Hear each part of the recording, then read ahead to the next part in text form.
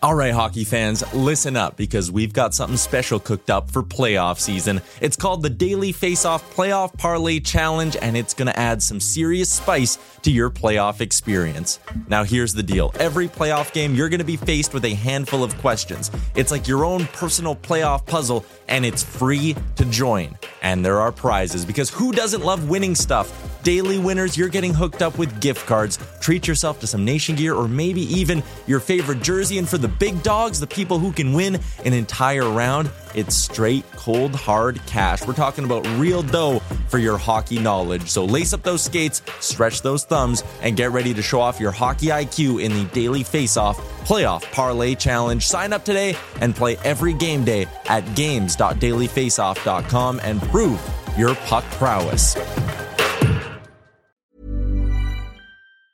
Hiring for your small business? If you're not looking for professionals on LinkedIn, you're looking in the wrong place. That's like looking for your car keys in a fish tank. LinkedIn helps you hire professionals you can't find anywhere else, even those who aren't actively searching for a new job but might be open to the perfect role. In a given month, over 70% of LinkedIn users don't even visit other leading job sites. So start looking in the right place. With LinkedIn, you can hire professionals like a professional. Post your free job on linkedin.com/achieve today.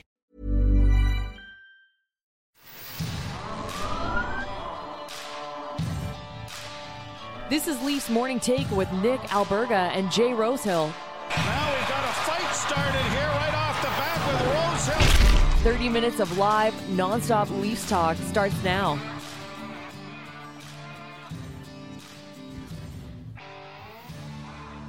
May the 4th be with you, my friends. And I should just say that I hate Star Wars. So I don't even know why I said that, but it is May the 4th, presented by Botano and Skip. It's a Thursday edition of Leafs Morning Take. Nick Alberga and Jay Rosa with you. Rosie, are you a big Star Wars guy? No, and my kid said that this morning when I was dropping him off at hockey, and he's like, it's Star Wars Day, May the 4th. And I'm like, what is he talking about? So now that you've said that, I guess that is a thing, isn't it? You know what's tomorrow, my dude?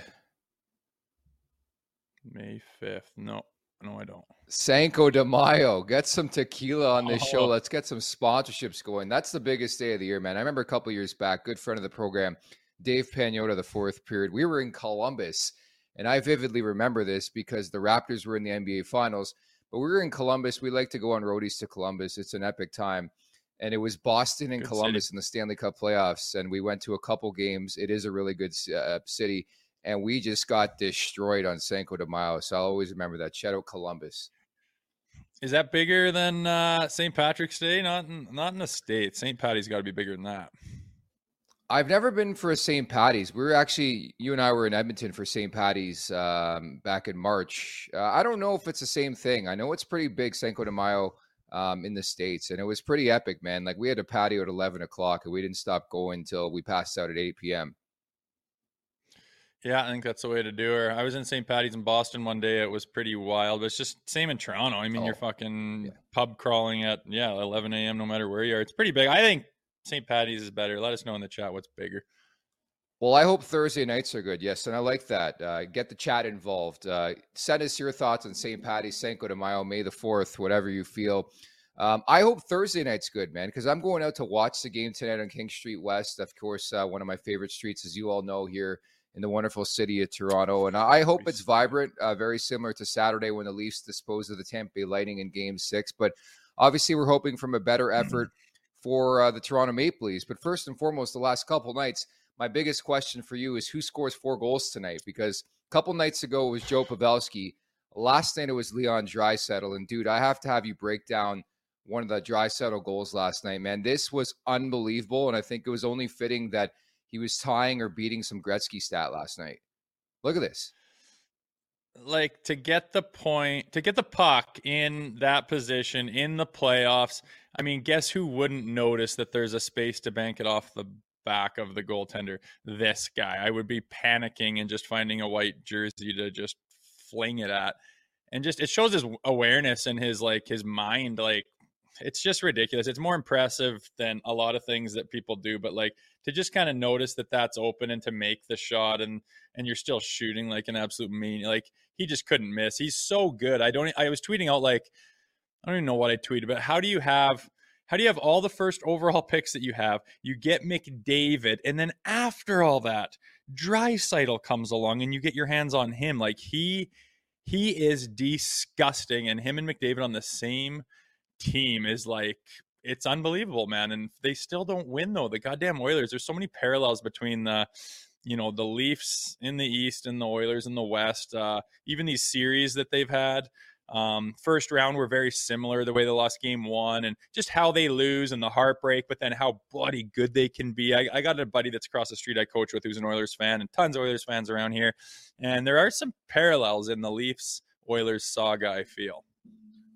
Well, even think back to the first round, right? Edmonton loses game one, the Leafs lose game one. Both teams wrapped up their respective series in game six, and something certainly we're monitoring moving forward. We talked about it going into the second round, how the lowest odds to win the Stanley Cup this year, and again, it's been 30 years since the Canadian team last hoisted Lord Stanley, was Toronto 1 and Edmonton 2, and obviously a lot of work ahead as the Leafs get set for game 2 tonight at Scotiabank Arena against the Florida Panthers. Remember to subscribe, tap that like button, leave us a review wherever you're checking us out at the Leafs Nation 401 on YouTube. If you're watching right now and are not subscribed, please subscribe at the Leafs Nation 401. Additionally, we're available wherever you find your podcast, so just search Leafs Morning Take. You'll be able to check us out. And don't forget to visit the LeafsNation.com for the very latest on all things Toronto Maple Leafs. I'll have a pregame up there in about 45 minutes from now.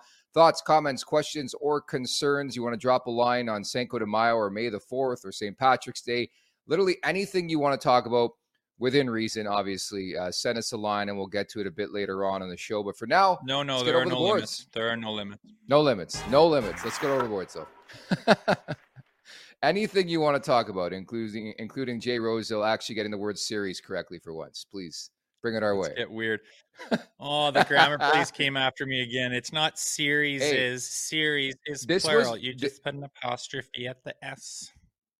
This was very respectful of me behind the scenes, because you had said it a billion times and I made this mistake. And the only reason why I knew it is because I made this mistake. And this is me not being grammar police. I made this mistake at the beginning of my NHL broadcasting career. I said series is in an update, and somebody's like, did you know series plural is still series? And I didn't know that. So I was just passing along the wealth of information I've accrued in my career to you. Okay.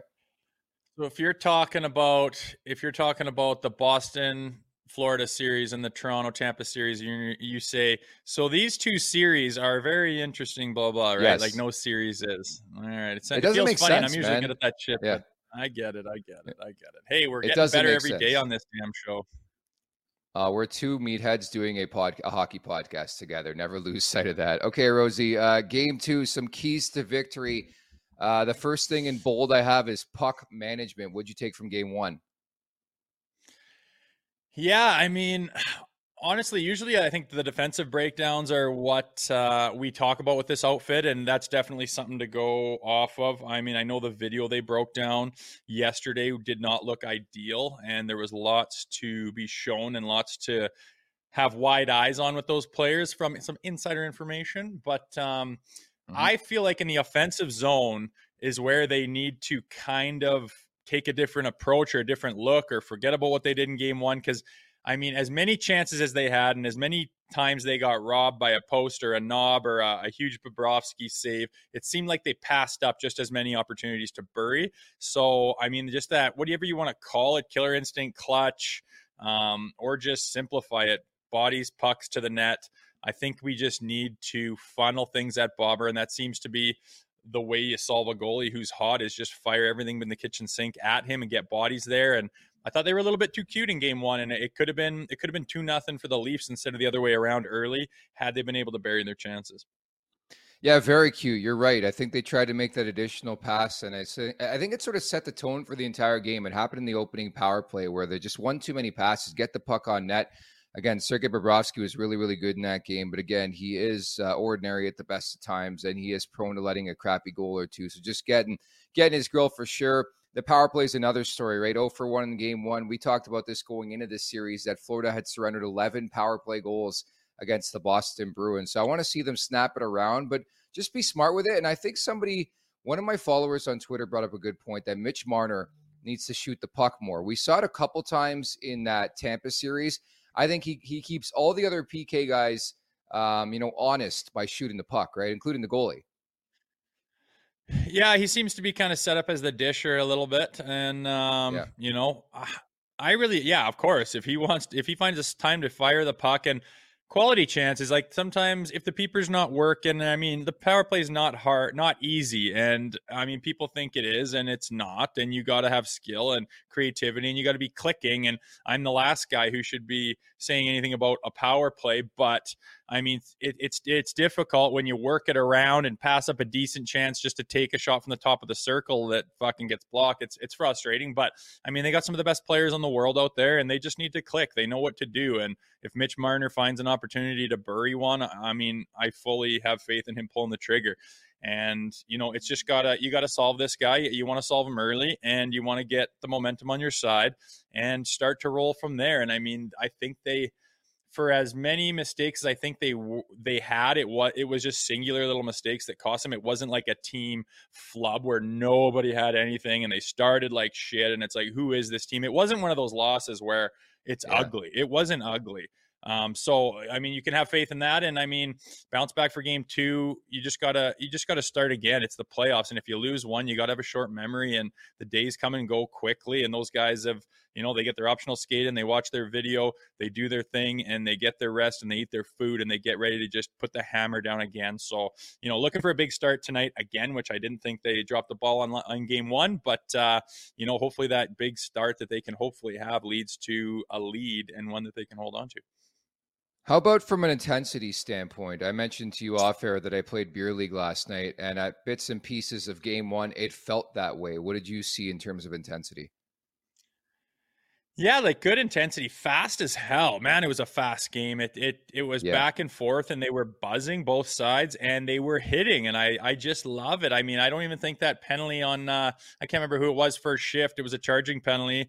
And it was like, come on, was it Bennett, Sam Bennett or something? But it's like, come on, that's a playoff hit. I mean, he's a shorter guy and he leaves his feet after contact. It's like, I mean, I'll take the power play all day, of course, but it's like, let the guys just fucking crush each other in the playoffs. It's great. It's awesome. And for the most part, there's been some big hits. I thought there was some big hits, but it's not hateful yet. It's not scrappy. It's not scrummy. It's not cheap. It's just hard, which is, game 1 was a pretty good hockey game. It just wasn't on the winning end for the Leafs Nation. And, if the same thing happens in game 1, we come out and put our best stuff together, we could crush it and, tie this series up is what you got to do for sure.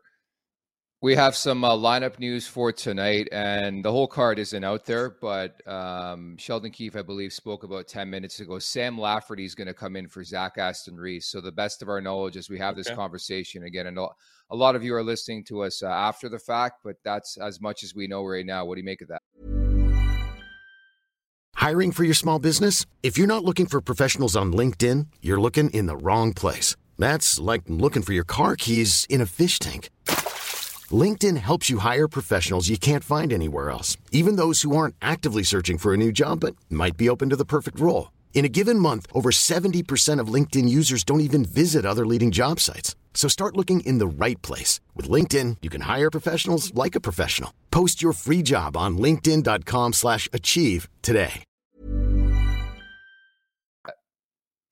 I like it. Yeah, I thought that Aston Reese, he's been fine, but just kind of one of those guys that is replaceable, right? If you want to make a line change, and nothing against him. And he was good down the stretch of the regular season and hasn't done a whole hell of a lot in the playoffs that I've noticed. And when you need to make a change after a loss and you don't want to shake things up too much, I like a move like this. And, the 11-7 thing is what I was wondering. Are they going to go to that? I mean, they won the series on that last time they did it. I'm terrified that, to be honest, Justin Holl will end up in the lineup if they do that.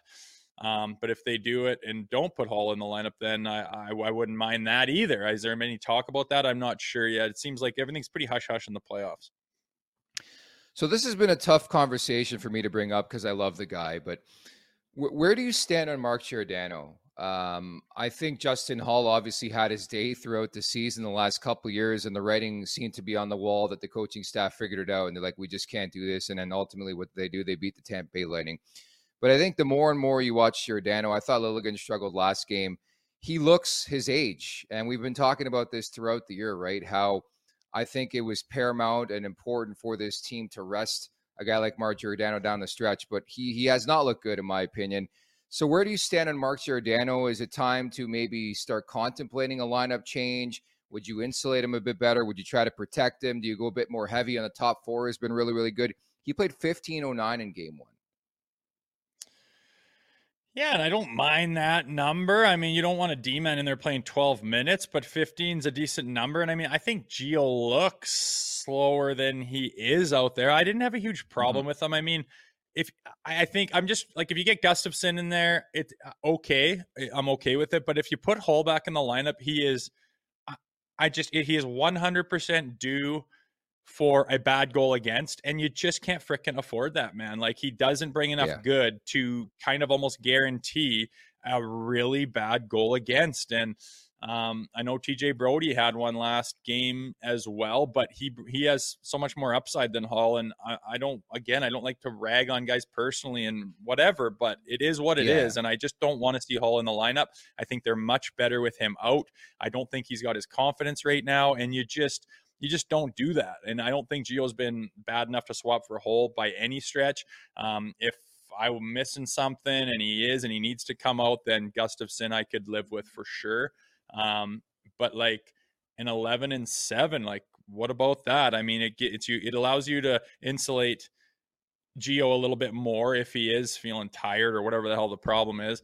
And then, you can get Gustafsson in there, and you can, if someone's having a bad shift, you can work that out a little bit and finesse the pairings a little bit. And then, whoever's buzzing on the forward side, you can mix him in there with, I'm guessing, Lafferty and Camp or what. So I like that. I like that idea. And they're so used to 11-7, and they won the series with it. I'm kind of surprised there's not much more talk about that.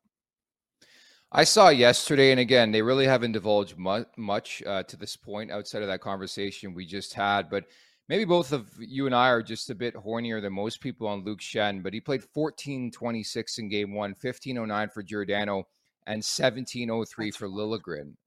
Yeah, so how is Schenner not up at 18 minutes?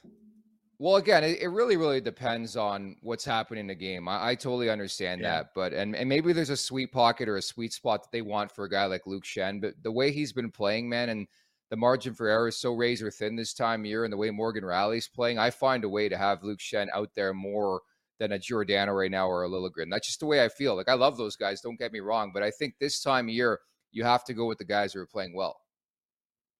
Yeah, I didn't look at the numbers for those D-men after the first game, and to hear that, I would have thought Schenner would be higher for sure. And I mean, all anyone's talked about Luke Schenn the whole playoffs is his solid play, and he can handle that puck, he can handle the speed, he can have enough patience to make the right play, he gets it on the tape, and he doesn't have too many big breakdowns. He really doesn't. He is solid and reliable. So why you don't give that guy 17, 18 minutes, especially if you have a guy or a pairing that's struggling that day? I mean, the only thing anyone said about Gio is how he's looked his age, and he's playing more than Schenner, and all anyone's saying is how awesome and reliable Schenner is. Like, those numbers don't make sense to me, and hopefully they start to make sense here in game 2. But if you're going to make a move, it would be 11-7 for me. Did you see this father and daughter troll job? It's been making spotlight and headlines in this country for the last 48 hours. It reminds me of that guy who had a dart in his mouth in Washington, Dart Guy, who's still living off the fame from that. But nonetheless, this father and daughter duo are season ticket holders from Toronto, but weirdly enough, they're Montreal Canadiens fans. And so they've bonded by cheering for whoever plays against the Maple Leafs. You see on your screen the great story right there, and they've had a billion different interviews, whether it was TV or radio or, written the last couple of days. What do you make of this whole thing? I just think it's a colossal waste of money. Maybe they have a moneyless pit, though. I think they're dicks is what I think.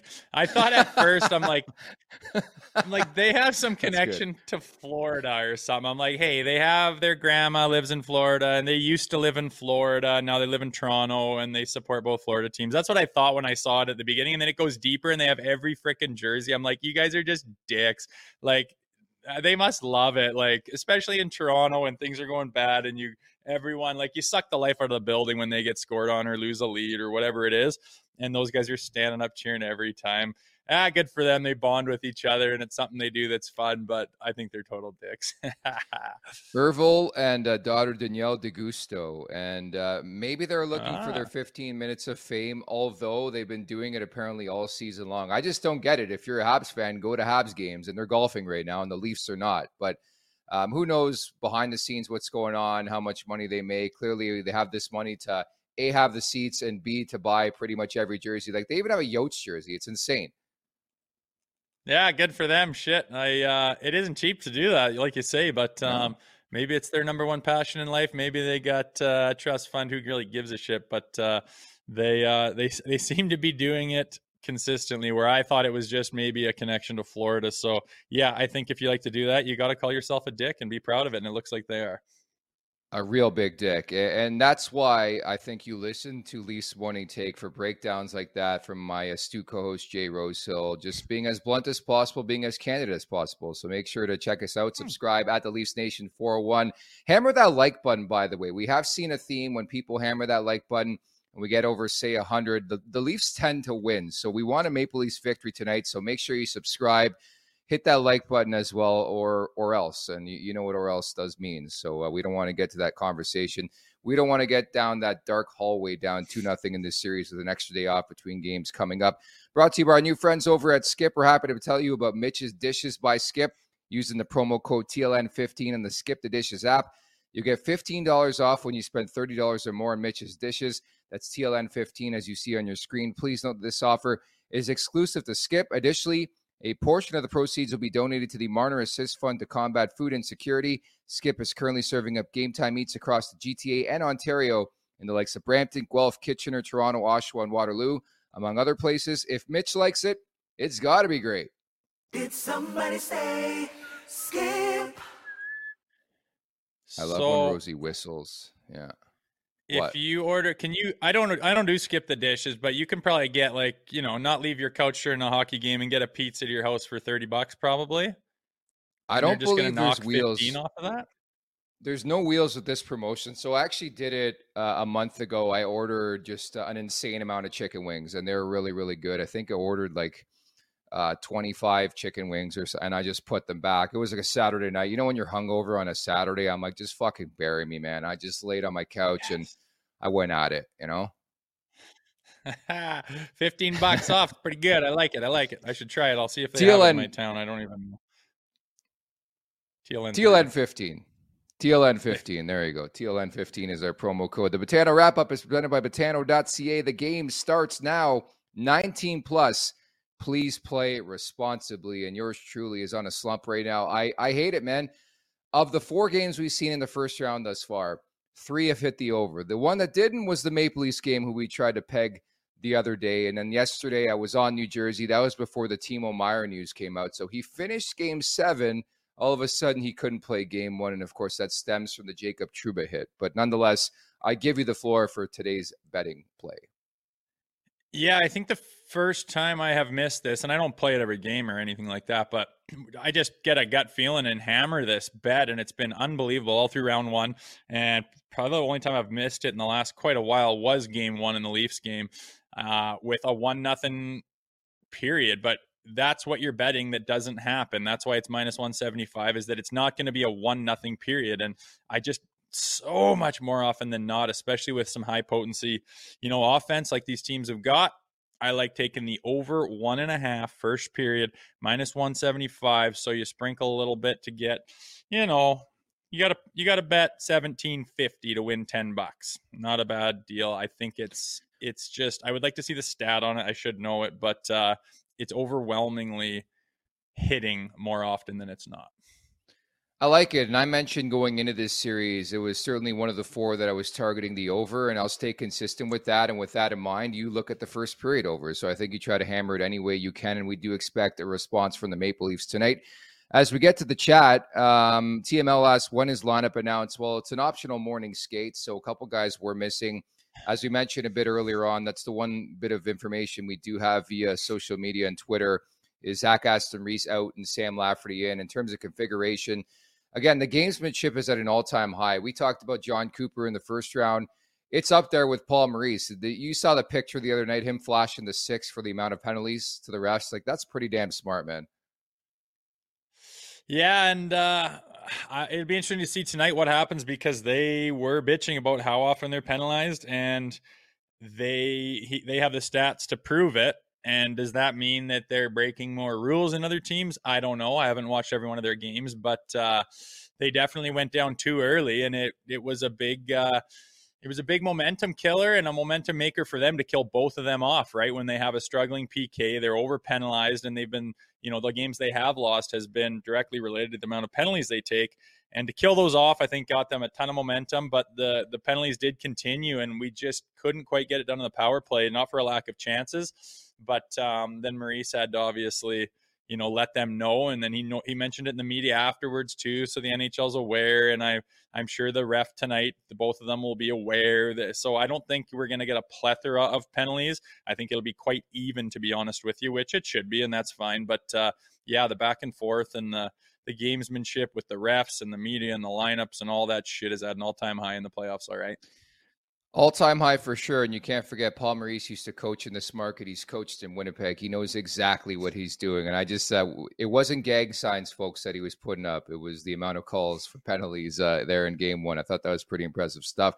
A lot of people want to chime in on the yeah, I know. It was, yeah. It looked like a gang sign, but I was like, last time I checked. So people chiming in on the father-daughter duo that we just talked about, the ultimate troll job, as you see on your screen. Shooter McGavin, great name. He's a professional ticket scalper. TML, rich father and his daughter. James writes in, that's not a great story. That's a pair of sados. I tend to agree with that. Chubbs right in, I wish I had their money. I definitely agree with that. T-Max TV, couple of tools using Trudeau's legal gummies. Love it. Okay, fair. Yeah, no, that's fair. No comment. PS17, he's a ticket broker, and those seats are paid for by his business. Who cares? There's going to be both sides of the ledger. I thought it was a funny story to bring on this show. Even more pointing towards them being dicks. That's fine with me.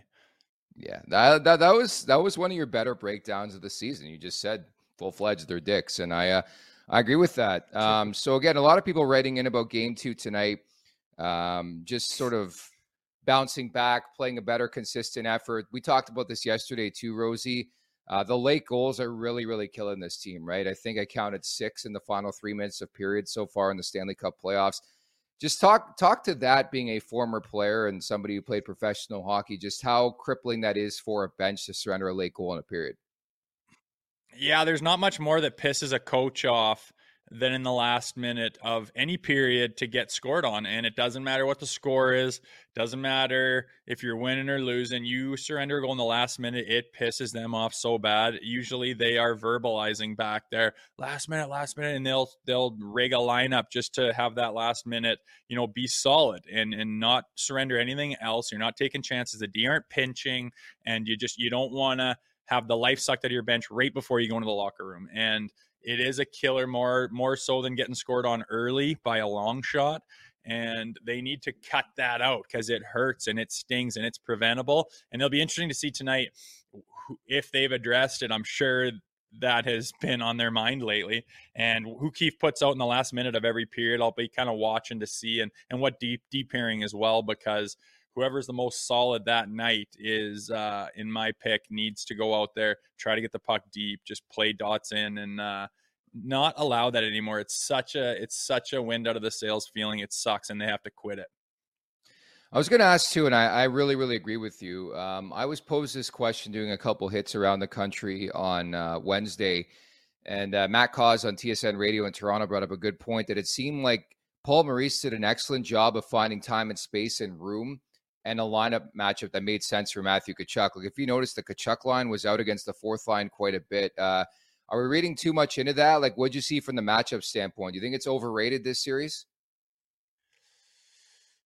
It depends what you want. Like, what does Keefe want? I mean, he's in the driver's seat. He's got the last change. So like if Keefe wants his fourth line out there against them to kind of shut down or play a shadow game, or, last thing you want is a very offensive minded line against their best line a lot of the times. And you get caught once and you pay, right? And, the same goes for the other side. So it depends what you're looking for and whether Keefe wants his fourth line out there as much. But if he doesn't and Maurice is like working him and getting his matchup on the road, that's kind of embarrassing for Keefe. So I don't know what his strategy is, but you would hope that he's getting the majority of what he wants, being as he has last change. So we'll see here tonight how much, if that continues or what, and who's getting the best of who. But I think all lines need to be aware of number 19. He is on fire. And then, so you want to solve him, shut him down, and you want to solve Bobrovsky. Those are the two big things. I think if they do that, they win the game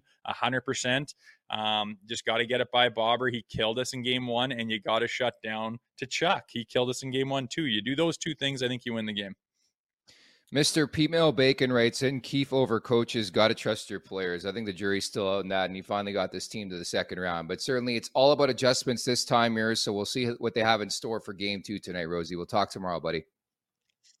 Yeah, I'm excited. Game 2. It's fun to be in the second round, man. This is awesome. So yeah, we'll be watching, and we will be live in the morning to break it down.